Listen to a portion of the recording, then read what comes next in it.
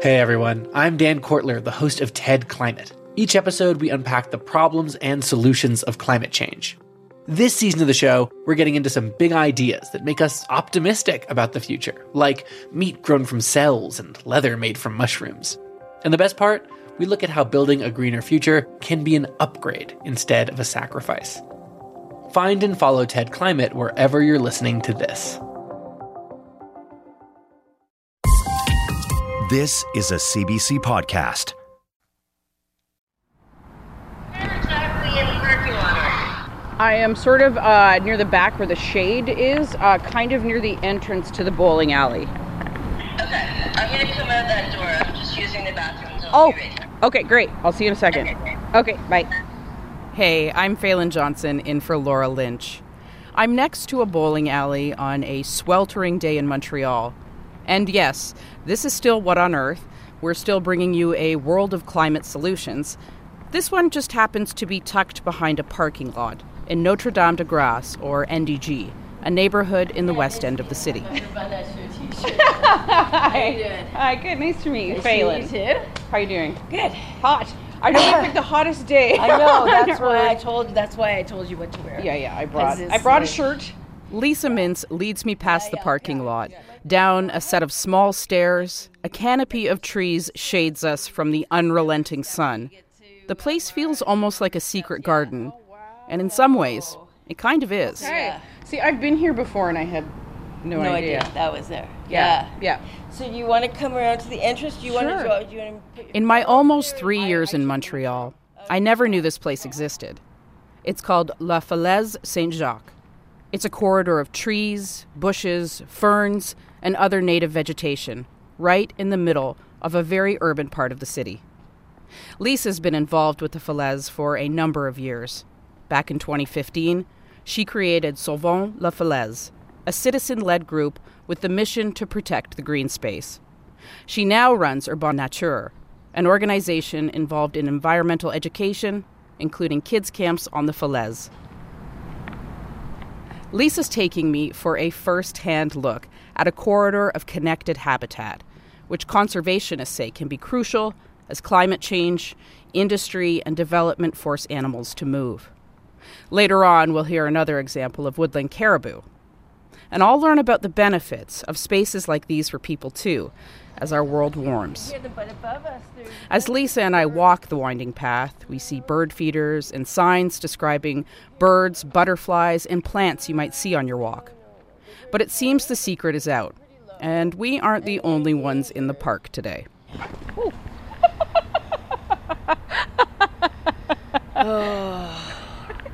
And there goes a dog. yeah. Hi. Would it be possible for you to keep your dog on a leash? There's birds that are nesting right now on the ground. Okay. Thank you. Sophie? Thank you very much. Appreciate it. Okay, what's next? Okay. And what is the Falaise Saint-Jacques? So the Falaise Saint-Jacques is an escarpment. So a falaise means escarpment. It is 4 kilometers long, and it runs from Westmount to Montreal West. It is one of the 10 eco-territories on the island of Montreal. It was, in the past, the side of a lake, a Lac Saint-Pierre or Lac à Loutre, which is why it's so steep. It hasn't always been a green space full of birds and dog walkers. Decades ago, it actually served as an unofficial dumping ground. All the rubble from making Highway 15 was put on top of whatever was here, and people used to just dump everything. You wouldn't believe some of the things we found in here, like stoves, Gazette boxes. We found a deep fryer once, a whole contents to somebody's living room. Like, seriously. It was an embarrassing sight for the city. Many visitors would see this unofficial dump as they drove in. This was happening during things like Expo 67 and the Olympics in 1976. Over the years, there were a few attempts to clean up the Falaise, but as the city changed and developed, the Falaise seemed to be forgotten by many and left behind. But eventually, citizens and politicians started pushing for the space to gain park status. Do you remember the first time that you came here? Can you tell me the story? So I used to bike along Saint-Jacques, or I'd walk along Saint-Jacques, and I'd see all these trees, and I was always wondering what on earth is behind all these buildings. So one day, it was in the winter, I was leaving work. It was about 5 o'clock, so it was starting to get dark. And there were all these birds calling, mostly crows, because there's these crows, like thousands of them, that nest on the Falaise. Anyways, they were calling and yelling, and I went over and I found that there was like a break in the fence right where they were calling, and I went down this really steep slope. It was not like what we just went down. And I'm like, oh my God, it's getting dark. Am I going to be able to get out of here? What am I going to do? And then I found at the bottom, there were these pretty fresh cross-country ski tracks. And I'm like, oh, good. Well, somebody's been here, so that means I can get in or I can get out. So I just followed them, and I learned later on that those ski tracks belonged to Peter McQueen, who is the city councillor for this area, and became a really big supporter of the Falaise Saint-Jacques, and still is. He was actually the first person to pass a motion to protect the Falaise Saint-Jacques. He passed it in NDG borough, but eventually, just a couple years later, it got passed by the entire City Council of Montreal, including the mayors, yes. And why would you say that the Falaise is important? The Falaise Saint-Jacques is important for a lot of reasons. I mean, the one that hits my heart the hardest is the birds. One of the biggest reasons that we're losing our birds is because of habitat loss. This kind of space, which is wild and can house birds, and gives them a place to rest when they're migrating. On either side, so you have the industrial area at the top, and then you have a big, huge highway interchange at the bottom. And so this provides a place for birds to rest as they're heading out to the West Island or when they're coming back. And it also provides a place for them to spend their summers. And how important is this corridor of green space to the wildlife? I know you've talked a little bit about it, but I'm wondering if I can tell you're passionate about it. So I really want to dig in here. Well, I mean, right now I can hear a whole bunch of different birds that are singing. I hear like some different warblers, some redstarts and robins. And, it really makes my heart sing when I hear this. I also love the fact that it's just so wild. In French, there's a word for it called friche, and I think that does more justice than any of our English words do, where it's just like left to grow on its own. So like the different levels can accommodate different types of species. So in the winter, we have deer that come down here. You can tell because they leave their tracks all over the place, but they usually leave in the summer or in the spring. There are foxes that live here. A couple days ago, we saw a fox with its little kits. It was so cute. There's so many things that haven't even been discovered about this place. And I think that's it. I think it's the whole thing. You come down off of this industrial street, and then all of a sudden you're in a place that feels like you're in the jungle or you're going to discover something. And people have just fallen in love with that, really. What would you say the benefits are of having this green space here?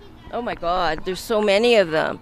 Right now you can hear some of our kids coming down. These kids live in the neighborhood. They can bring their parents here later, and they can have like this huge green space to play in, which is like totally amazing. Hi. Hi guys, just watch Hi out, guys. watch your step. Have fun. So we have a big group of kids coming from one of the day camps. Hello. Is this for me? Wait. We're filling the bird feeder. Oh, we're filling it. One handful. Oh my one God, handful, that's okay? so You cute. Just one handful? Just one handful. You take one minute, okay? 1 minute. Building bird feeders on the Falaise Okay, Saint-Jacques. stop. That's one handful. You gotta step. We're gonna have too much. Can I do it? Right? One handful, guys. You guys will I want to do it. one handful at a time, please. Hey, stop. Can I do it? Once the kids know that this is here, they can bring their parents here. And the other, like these A lot of these families don't have cars. They can't go someplace like Oka Park. This one you can bike to, you can walk to, you can take the 90 to. There are so many studies that were done that are talking about how important green space is to your health. And like the wilder, the better. Then there's heat islands. All of these areas are heat islands. And this is the place that cools it down. And people can come here when their apartments are like totally unbearable, like right now. Come here and enjoy themselves. There's no like rules. It's not really for doing sports. It's more like, but if you want, I mean, there's places you can bike and walk and stuff like that. But it's more really for me, for reflection, for seeing the birds that you don't normally see, for, being able to get some calm time and some quiet time, and all the craziness that goes on in our lives. It's 4 kilometers long. You can easily get lost from other people. And in terms of climate change, how important is this space to the city? Oh my God. Well, that's the thing. You don't have a lot of spaces like this left. That's exactly it. And regreening spaces, it takes time. And everywhere I go, I see more things being built. So, no, it's important from our carbon footprint point of view. It's important because of the heat islands. It's important because it's the lungs of NDG, it's been called. We're actually doing some studies on pollution to see what the pollution levels are like in different places in the Falaise, and how the Falaise and different parks are affecting the pollution levels. Hi. Are you leaving? No, we're just going up because he's one. Okay, I'll say hi after. You're very popular in here. How has this space impacted your eco-anxiety? Oh, God. Yeah, so I didn't even know. There was no word for eco-anxiety when I had it. I didn't even know.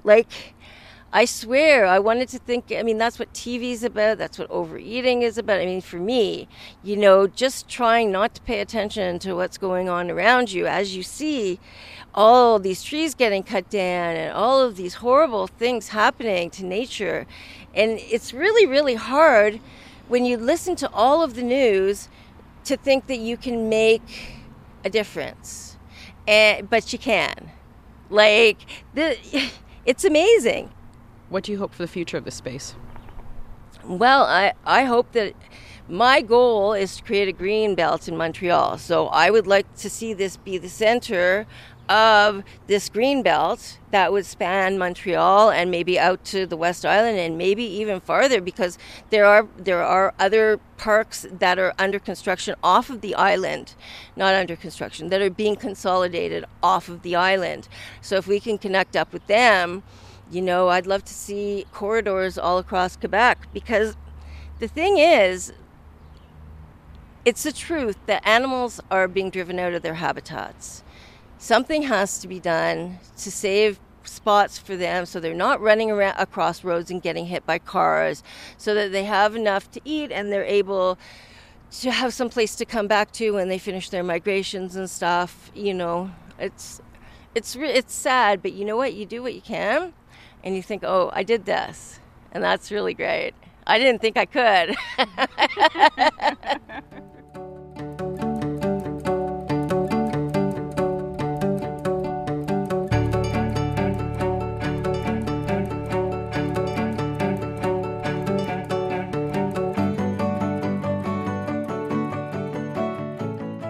Now let's meet someone else who's working to protect habitat corridors for wildlife. Michael, hello. Hi, Phil. Nice to meet you.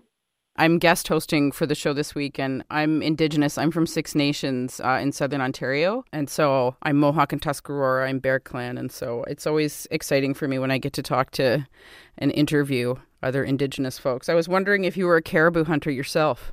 I'd like to be. It's just right now on our territory, there's not enough left, so we don't hunt it anymore. But I did go up in northern Quebec in Cree territory a couple of years ago to do a hunt. So I have had the chance to hunt one. Unfortunately, not on my territory.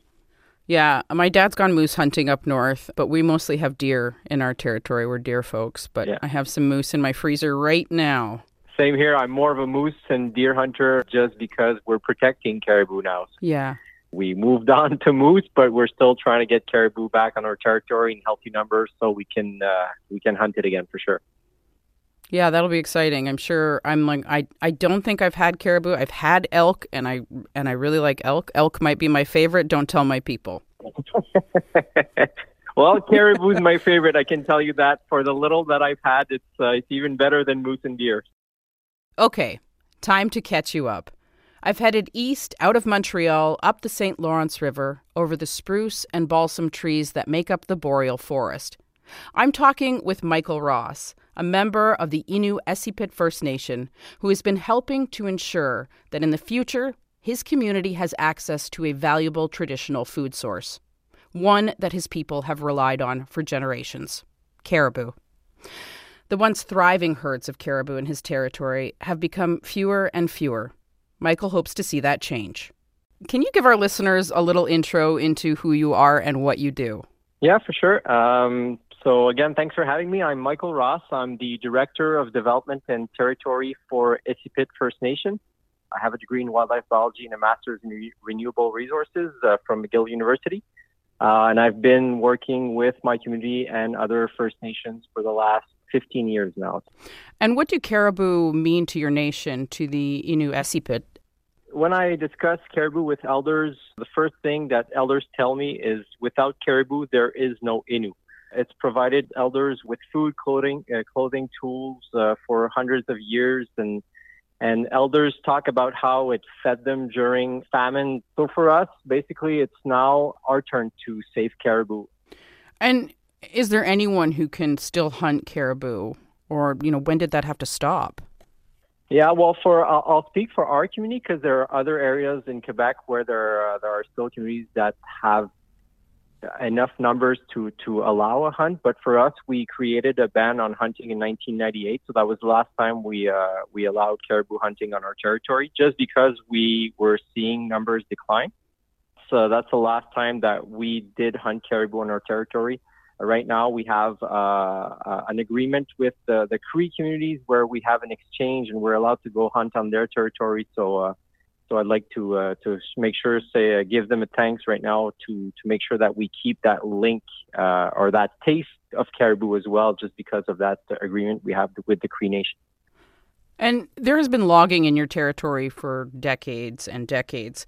How has this affected the caribou herds? In our territory, logging started more intensely during the 1950s and 60s. And again, speaking with the elders, they used to tell us that caribou was right along the St. Lawrence River back in that time. We're very close to the community, so we're a community right along the St. Lawrence River. And right now, it just with logging that started on our territory, occurring from south towards the north, caribou receded towards the north in an area called Mont-Valin. So that right now is the last little area where there is caribou in our territory. And the Innu Essipit have worked for decades to protect caribou. And in 2020, the Quebec government announced the Aquamunon Biodiversity Reserve. What did it take to get there? Oh, it took us it took us around 20 years to get it officially approved. So our work started in 2000 when the Quebec government announced a strategy to protect 8% of the territory back then. And so when that was announced, we already had a project in place that we wanted to move forward, which was Aquamunon. So we proposed that project to the Quebec government. Michael, can you tell us, what does Aquamunon mean?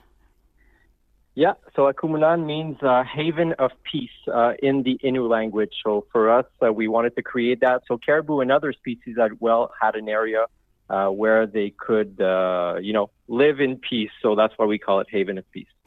And I understand that the nation has a new proposal for habitat protection in the works. What can you tell me about that? Right now, we are working on an IPCA project. So IPCA is Indigenous Protected and Conserved Area. It's a concept that was initially pushed by many First Nations in Canada. So for us, right now, we want to create some sort of corridor or another large area between two existing biodiversity reserves. So we can create a large area where there are still some pristine forests and where other areas where we would have to restore. On a background with regards to caribou need around areas of 1,000 square kilometers, according to scientific data, to have a chance to thrive and survive long term. So I was mentioning earlier that Akumunan is around 282. So if we combine that new IPCA with Akumunan and the other existing biodiversity reserve that is more to the south, we would create around that area of close to 1,000 kilometers. And how is the decision made in what areas to include in the biodiversity reserve? The final decision right now is with the Quebec government. So basically, what we have to do is submit officially a proposal at the Quebec government and try to work with them as much as possible to create it. There will be resistance, of course, we know that, just because there are a few patches left of good habitat for caribou, which is also, let's say, the habitat that forestry companies are looking after. So they're looking pretty much at the same areas. We need as well, ideally, support from Quebecers, from Canadians, from people at the international level as well, just to get that moving forward. So it will be a tough challenge, but one that we're willing to take on for sure. And are there other factors at play when you talk about this resistance piece? Well, the resistance, again, mostly comes from people that are developing the territory. So I've been talking a lot about forestry just because it is the main actor on our territory. We don't have a lot of mining companies like other communities do.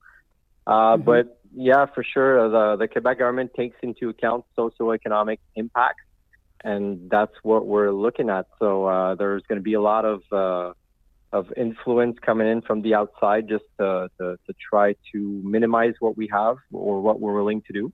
But for sure, we're willing to move it forward because it's extremely important for our culture. Why is it so important to maintain corridors of habitat for woodland caribou in this territory, specific to this territory? Caribou need about areas of let's say pristine or very undisturbed forests of about 1,000 square kilometers.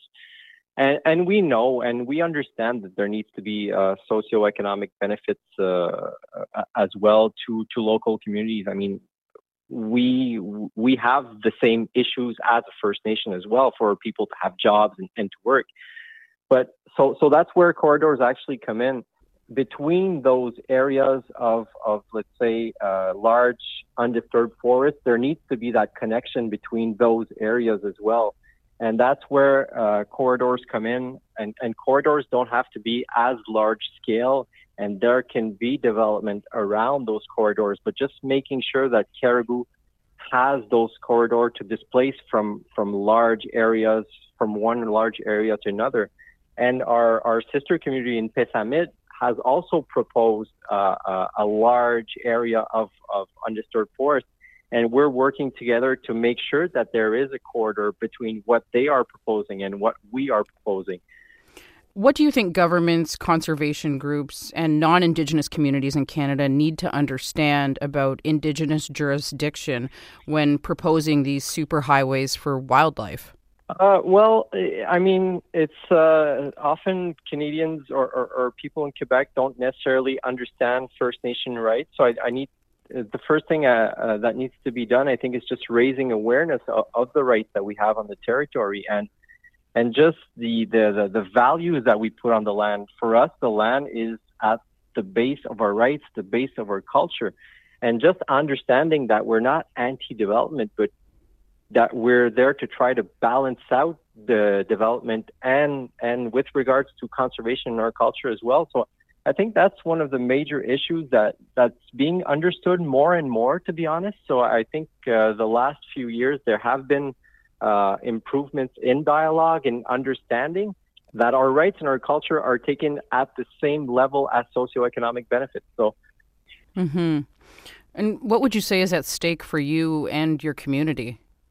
Just the health of our territory, the link of caribou to our culture. I mean, if nothing is done at this point, we have gained Akunan, which is an area right now where there is transmission of culture to our youth with our elders. But for us and for our link with caribou, it's not enough at this point, and science has shown that.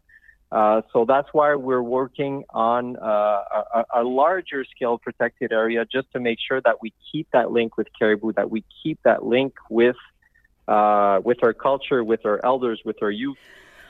Well, thank you for talking with me today, Michael. It's been a pleasure learning about this, and I really do hope that one day you get to head out onto the land and hunt a caribou again and pass on those teachings. They seem so important.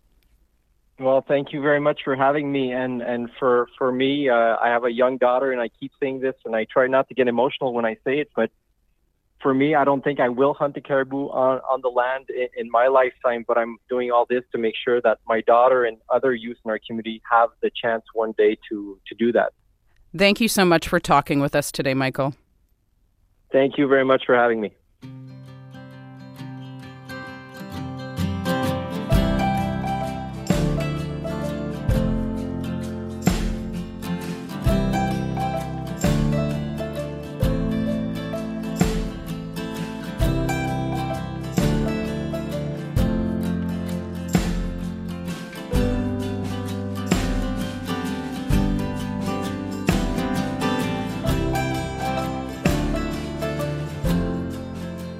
And by the way, we asked the government of Quebec about its stance on the Indigenous protected and conserved area Michael was talking about, and about how the province balances forestry with preserving habitat. They didn't respond to our questions by deadline. You're listening to What on Earth? I'm Phelan Johnson, sitting in for Laura Lynch. Coming up, all aboard, we hear about the first passenger train in Canada that runs on hydrogen.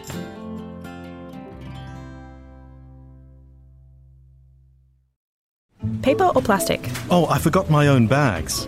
Plastic. No, wait, paper. Hang on, which one's better? I don't know. Don't stress, Neil. The podcast Living Planet is here to help. We know you want to do what's right for the planet, but you're busy and you have to make 1,000 small decisions every day. So we endeavor to answer, what's better? Cotton or polyester? Tea or coffee? For answers to these environmental conundrums and your questions, subscribe to Living Planet wherever you listen to podcasts. It's been hot here in Montreal recently, but Montrealers haven't been the only ones sweltering. In fact, a few days ago, the world experienced its hottest day ever recorded globally.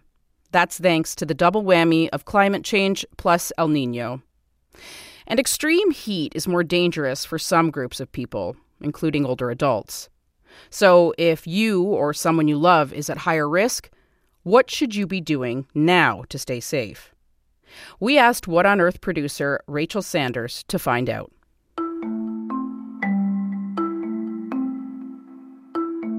There's already been some spicy summer weather in some parts of Canada. And when it gets hot so early in the season, it can catch you off guard. Susan Fletcher had a close call with the heat at a football game in Winnipeg last month. I was at the Bomber game, the preseason game last Friday, and I kind of got a little bit nauseated, a little bit dizzy. I'm thinking, what's going on here? And then I realized this might be just a mild case of heat stroke. So I went in the washroom, I put some cold water on the back of my neck, I took out my water bottle and started chucking water, and absolutely felt better. Susan is the executive director for Pembina Active Living. That's a group for seniors in Winnipeg. And she's a senior herself, which is one of the factors that increases your risk in hot weather. As we get older, those mechanisms that we have that help us to manage heat, they just don't work as well. That's Dr. Susan Deering. She's a family doctor in Toronto, specializing in care for the elderly. She says when we get older, the blood flow to our skin decreases, so we don't sweat as much. Plus, older people don't feel the heat in the same way, so it's harder to tell when you're too hot. And there's another thing that changes, your social capital.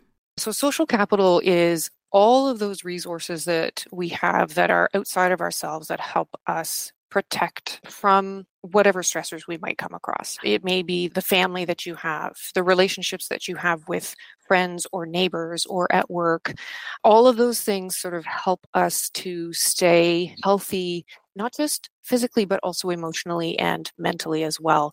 As we get older, retire from work, and get less mobile, our social capital can decrease, which leaves us more vulnerable. And Dr. Deering says right now, early in the summer, is when we're at highest risk from heat because our bodies aren't acclimated yet. So, what can you do right now to protect yourself or the elders in your life? The first thing is make a plan.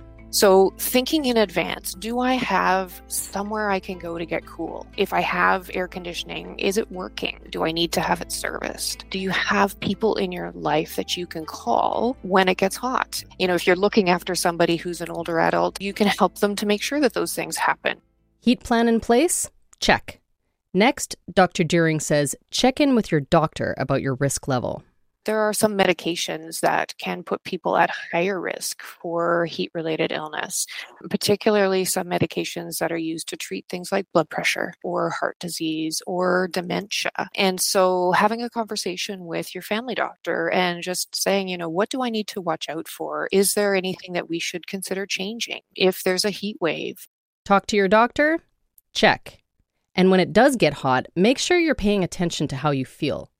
Dr. Deering says symptoms like confusion, weakness, nausea, or low-grade fever mean you need to drink water and find a place to get cool. If you're a younger person with an elder in your life, check in on them a couple of times a day when it's hot. But whether you have an older adult in your life or not, there's work for everyone to do when it comes to building the social capital in our communities.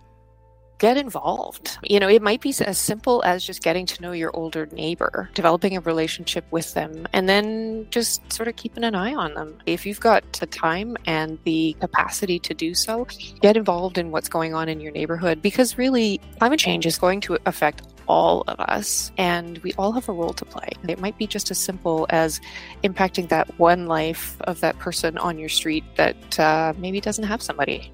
Be a good neighbor. Set that as a long-term goal to check off your list. For What on Earth, I'm Rachel Sanders.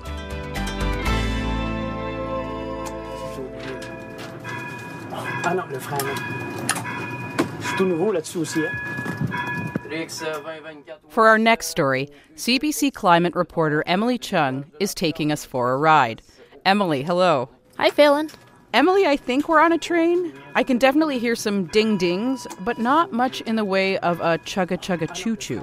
Right, and there's no smoke trailing from the exhaust, just water vapor. Because this isn't your typical tourist train. It's actually brand new technology for North America, and it's just down the road from you in Quebec City. Oh, okay. Yeah. It's the first passenger train in Canada and North America that runs on hydrogen. That's very cool. So did you get a chance to ride this train? I wish. Unfortunately, I haven't. That sound was recorded by my Radio-Canada colleagues. But you can hear the driver, Luc Roy, talking about what it's like to drive this train. C'est agréable à conduire.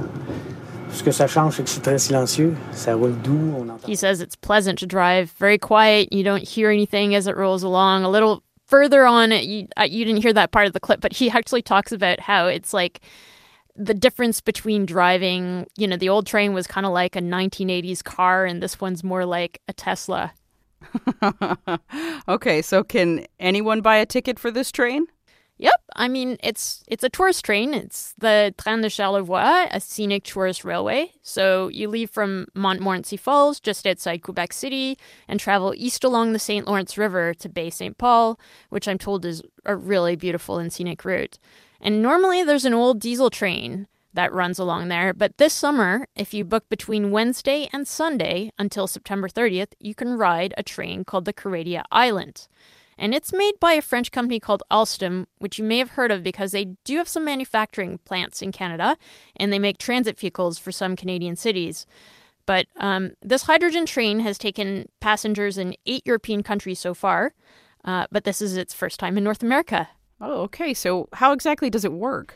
Well, so this train is actually electric. But it doesn't run on electrified rails or wires like most electric trains. Instead, it has fuel cells on its roof, which work kind of like a battery.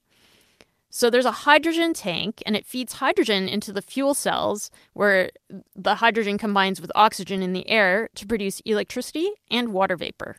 Oh, and so why would you want to ride a train that runs on hydrogen? Well, as you've probably heard, it can be one way to decarbonize heavy transportation, which we know is a challenge. The government of Quebec, which put $3 million into the $8 million project, said it's part of their 2030 plan for a green economy. Up until now, trains have been mostly electrified by adding a powered rail or hooking the train up to overhead wires. But that hasn't happened on a big scale in Canada. I mean, here it's considered challenging because the country's big and the population is so spread out. Right, of course. Yeah. But with hydrogen, in theory, you don't have to build out all those electrified rails and wires. You can just swap out a diesel train for a fuel cell train and leave the rails the same. You just fuel up with hydrogen instead of diesel. And in fact, some freight railway companies in Canada are working on their own hydrogen locomotives for that reason. Okay, so the infrastructure is kind of there. And I understand this Quebec City passenger train runs on green hydrogen. Tell me more about what that means. Right. So most hydrogen that's produced in the world is gray hydrogen, which is made from fossil fuels. So about 98% of the world's hydrogen in 2021 was gray hydrogen, according to the International Energy Agency. So since it's made from fossil fuels, if you use that hydrogen, you haven't actually decarbonized. Now, in the case of the train in Quebec, the hydrogen is made by electrolysis, which means using electricity to split water into hydrogen and oxygen. And because the electricity comes from the Quebec grid, which is mostly hydropower, it's considered green hydrogen. That said, it's not completely carbon-free either, because the truck that carries the hydrogen to the train station to refuel the train is a diesel truck. So it sounds like there's still some challenges to be worked out. Yeah, the infrastructure isn't all there yet. Serge Arnois, CEO of Arnois Energy, which supplies the hydrogen, said ideally what you'd want if this were more permanent is for the hydrogen to be produced at the train station. So the other thing is right now they're still testing, so the train isn't running the full route, which normally goes all the way to La Malbaie. So far, the hydrogen train only does a 2.5-hour leg to Baie Saint-Paul, and then you have to switch to a diesel train for the last hour and a half. But the railway hopes to be able to run the hydrogen train on the full route later. So should we be expecting more hydrogen passenger trains in North America? Is this something we're going to see more of? Well, there are still some bigger picture challenges. I mean, the fact that green hydrogen is expensive, up to 4 times more expensive than hydrogen from fossil fuels, according to Canada's Environment Commissioner, and we're still not making a whole lot of it. And of course, this is new technology. You might have heard that, like fossil fuels, hydrogen is flammable and explosive, but not quite in the same ways. So even though it's considered safe in Europe, this train, and there are already hydrogen cars and buses on the road in Canada, a hydrogen train still needs to be accepted by Canadian regulators for public rail lines. Okay. And given that this is just a demonstration on a private rail line, and there are still a lot of challenges to overcome, is this a big deal? Well, everyone I talk to involved in this project or other hydrogen projects thinks it's a very big deal. I mean, it is a first in North America. Here's Robert Stasko, Executive Director of the Ontario-based Hydrogen Business Council. I think the most important thing that's going to come out of it is people's awareness and comfort with the technology, because a lot of decision makers, particularly at the political level, haven't a clue about anything about hydrogen. So the train maker Alstom has already tested and sold dozens of hydrogen trains in Europe. Robert thinks there's a lot of potential in North America. I'd love to see something like that in Ontario, for instance, running between Union Station and Pearson Airport to replace the diesel-operated UP Express right now. And actually, just this past Thursday, the Greater Toronto Airports Authority announced that Ontario's first public hydrogen filling station is being installed at Pearson Airport. Oh, okay. And what about the Quebec train? Is there any chance it'll stay past September? Well, it's a demonstration unit, remember? So after September 30th, it goes off to demonstrate that technology in another location somewhere else in the world. Right. But I did talk to Nancy Belly, general manager of Réseau Charlevoix, which runs the Train de Charlevoix, about her thoughts for the future. And she said now that the railway knows this train works where they are and could help them be greener, they do hope to buy one. Well, Emily, I think you should head up to Montreal and maybe we could take a trip on this train. That would be really cool. I'd love that. Thank you, Emily. You're welcome.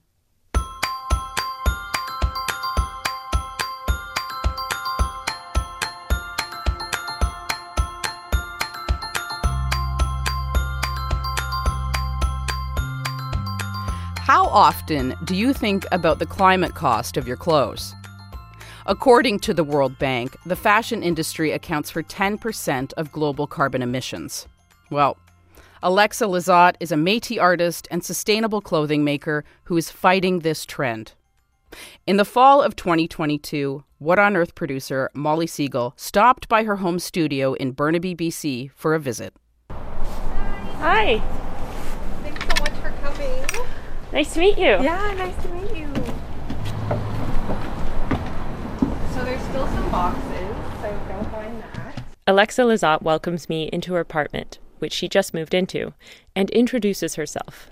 I'm a Métis artist and educator, and I come from the Métis community of North Vermilion Settlement across the river from Fort Vermilion in northern Alberta on my father's side, and then I also have European ancestry on my mother's side.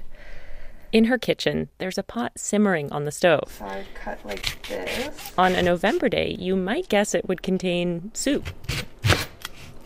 And then basically I would just pull it apart like this so that I can really reach the center. So then I have kind of this pile of leaves of cabbage, and then it goes right into the water. But cabbage and water are the only ingredients for now. So we have our pot here with some red cabbage boiling, and the water is already turning really purple, and it's only been boiling for about 30 minutes. It's that rich purple color that interests her. She'll use it to dye cotton fabric and ribbon to make a skirt. And we'll get back to that later. Lizotte's business is called Desert Métis Creations. She sells beadwork on her website and on her Etsy shop, and she also makes ribbon skirts. So this is a post-contact artwork because the cotton and the materials did come from European trading. It was kind of leftover fabrics that were taken and created into these skirts, these leftover ribbons and leftover cotton pieces. And that is part of the story of how ribbon skirts came about and how it kind of became part of different Indigenous cultures across Turtle Island. Desert Métis is a nod to her Métis heritage, but also to her upbringing in Nevada, where her mom is from. And growing up there was kind of difficult because my dad didn't really want to bring us back to his home community because of his experiences there. You know, as much as we have a lot of beautiful things going on in our communities, we also have a lot of harm going on right now. And so he didn't really want to bring his children around that. I think it was really critical to my identity to understand where I came from, and I didn't have that, and so I felt really lost for a long time. I felt like I didn't really belong to anywhere. When I was living in Nevada, you know, people would ask me what my ethnicity was and where I was from, and it was always hard for me to answer. Lizotte says these experiences led her to go to university in Vancouver at UBC. And that was kind of where my identity reconnection began. You know, UBC is on Musqueam land, and so we had a lot of Musqueam people come, and I looked up to a lot of them, and I had some elders in my life that really helped me solidify my identity. She got involved with the Urban Native Youth Association, where she learned how to bead. And it's so crazy because when I was first learning how to bead, I was so frustrated, and it was so difficult to pick up. Now she sells beaded earrings, among other pieces. Lizotte leads me to her home studio, nestled neatly in her bedroom. So I have my special corner here. So I've tried to make it as special as possible. So I put my drum up on my wall to remind me to have strength. A sewing machine sits on a small table. Behind it, a shelf, home to her beads, hides, ribbons, fabrics, and finished pieces. She pulls out a ribbon skirt. So this was my first skirt I ever made, which is crazy. And this one's really important to me because it's red. My grandmother, who I never really got to know, my Métis grandmother, she always wore red. That's the story of her. Not just red, she tells me, but Buttertown red. Buttertown, what North Vermilion settlement is also called. Lizotte visited when she was 14 years old, meeting some of her relatives for the first time. To me, it's one of the most beautiful places on earth. It's just trees and grass and hills and flatland. Located on the Peace River, the community was part of a historical trading route. In 2018, an ice jam on the Peace River caused flooding in the community. And another flood happened just 2 years later. There was a flood in 2020, in April, I believe. And so it flooded both Fort Vermilion and North Vermilion settlements, so both the north and south side of the river. The science is clear. Climate change makes floods more likely to happen. But climate change wasn't on Lizotte's mind just yet. This flood that happened in 2020 actually took 150 homes out. And so it was really devastating to the community because there's only about 800 people in Fort Vermilion. So 150 is a huge number. And so I ended up going to visit for Thanksgiving in 2020, which would have been in October. And I just remember seeing all these families put up in these trailers in this piece of land that was it was just mud. Like, it was just all mud, and it was these small trailers so close to each other and just rows of them. So it was really devastating to see the families and how they were set up there, and that it was October and the flood happened in April and they were still there in October. And it was devastating to see one of my aunties, her piece of land that she had in North Vermilion settlement, the devastation that her piece of land had. Seeing all of this firsthand, Lizotte went back just 6 weeks later to help. She got a job with Alberta Health Services as a flood recovery worker, and another with the Métis Nation of Alberta as a community navigator. Kind of from the social and psychological perspective. And so that was what I did for over a year. In the spring of 2022, in the Northwest Territories, just across the border from northern Alberta, another flood hit. This spring, there was another flood in the nearby Dene community to my home community. And all of these things just kind of started adding up and solidifying. And I started realizing that this is now the story of the North. Like, you have to be scared of flooding, and people's lives are at stake. Northern Canada has already warmed about 3 times the rate of the rest of the world. With the stakes continuing to get higher, climate action has become central to Lizotte in running her business. And talking to people about sustainable fashion is part of what action means to her.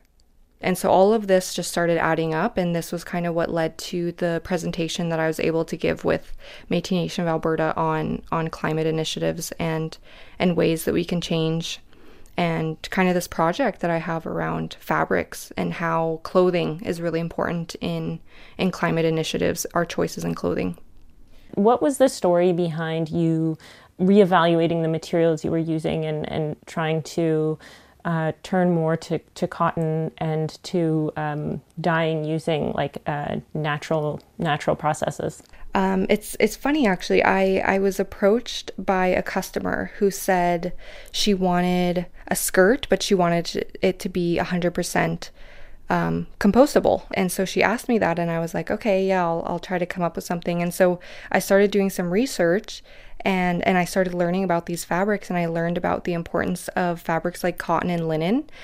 She used unbleached cotton for the skirt. But then there was another inspiration when it came to choosing a color. I had heard this story that Indigenous women and Métis women used to dye porcupine quills with berry juice. I just heard this tiny, tiny story, but it stuck with me. It was a big piece of, my project today and my knowledge, because I took that tiny story I had and it molded into me then furthering and doing research and seeing what plants and fruits and vegetables can make different colors. That purple dye using cabbage when I walked through the door, that's just one example. Lizotte also uses turmeric for yellow, beets for a pinkish purple. So if I can talk about this skirt and what I'm doing, then I just hope that it opens up people's minds to their choices in fashion. And it's also about history too, because when I'm doing all these things, it's helping me connect to my Métis heritage and reminding me that, we used to do this, we used to dye with berry juice, and always use, natural materials. So that's told through this cotton skirt that I'm making, which is being dyed with fruits and vegetables. And she saves any leftover materials from her work to create something new. That's even a story that I have of my grandma making everything from scratch. Everything was always constantly used. Hardly anything was thrown away. Even with this piece here, this is kind of just a awkward long piece of hide I have from kind of a scrap piece of hide that's only about 1 inch thick. So this is saved, and each piece will be used to create some sort of beadwork. Even with the beads too, there's this thing in the beading community called bead soup. She collects all of the extra beads. And you just make a piece with these kind of random colors. What are some of those choices that you're now making for yourself within this bigger fashion system that we're in? When I look at a piece of clothing, I look at it like, how long is this going to last me?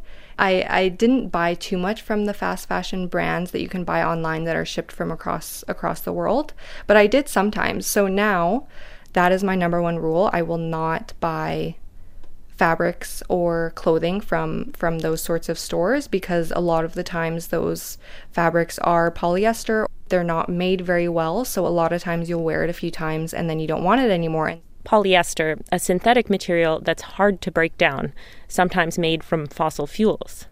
So looking for those cottons, linens, hemp blends, and avoiding polyester. So there's the pressure to follow trends. That's one thing, but then there's cost. Yes. Which is a limitation for a lot of people. So that's definitely something to be mindful, and that's a difficult part of this conversation, because a lot of the times, when we want to buy locally made, healthy materials, it's going to be much more. So my alternative to this is probably thrifting is probably the most important thing to me, because this way we can look for clothing that is healthier materials, that is going to be at a lower cost. Meanwhile, as Lizotte's purple dye is still cooking away on the stove, we take a look at the results of some of her other slow and careful work. So I do have some fabrics that I can show you. And so what we're looking at here is a yellow cotton and kind of a light purple cotton. Remember the turmeric and the beets? Lizotte points out how the dye took better in some spots than others. This one you can kind of see some white spots, and so that's... It's a journey that's still unfolding for Lizotte as she continues to dye, sew, and bead. And most importantly, to talk about not just what she's doing, but the bigger picture. People ask me about my skirts and, is the colors going to wash out, and all these, logistic questions. But for me, this skirt making is more about the story of the skirt and a reminder that fabrics matter and our choices in fashion matter. For What on Earth, I'm Molly Siegel.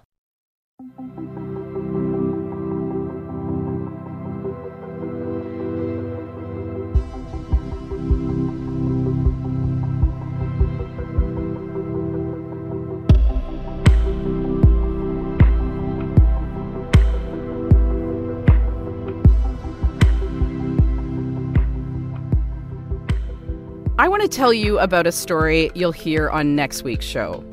It's about a program helping Indigenous youth become leaders in emergency preparedness so that they can help their communities stay safe in the face of wildfires, floods, and other climate hazards. It's called Preparing Our Home. A lot of our youth going to this program, it's their first time, sometimes even leaving their traditional lands. So the opportunity is huge. And to watch Sheena go from the shy little girl, who really couldn't couldn't find her voice really. And then sitting and listening, she was still shy all during the program. But then to watch her come home, to know that everything she had heard during that week stuck with her. And then she came home and she implemented this work. You'll be able to hear more about the Preparing Our Home program on next week's show. That's all for us this week. The show was put together by associate producers Daniel Piper and Zoe Yunker, producers Rachel Sanders and Molly Siegel. Thanks this week to Joanne Roberts. Matthias Wolfson is our engineer. Catherine Wolfson is our senior producer. I'm Phelan Johnson, in for Laura Lynch. Thanks for listening.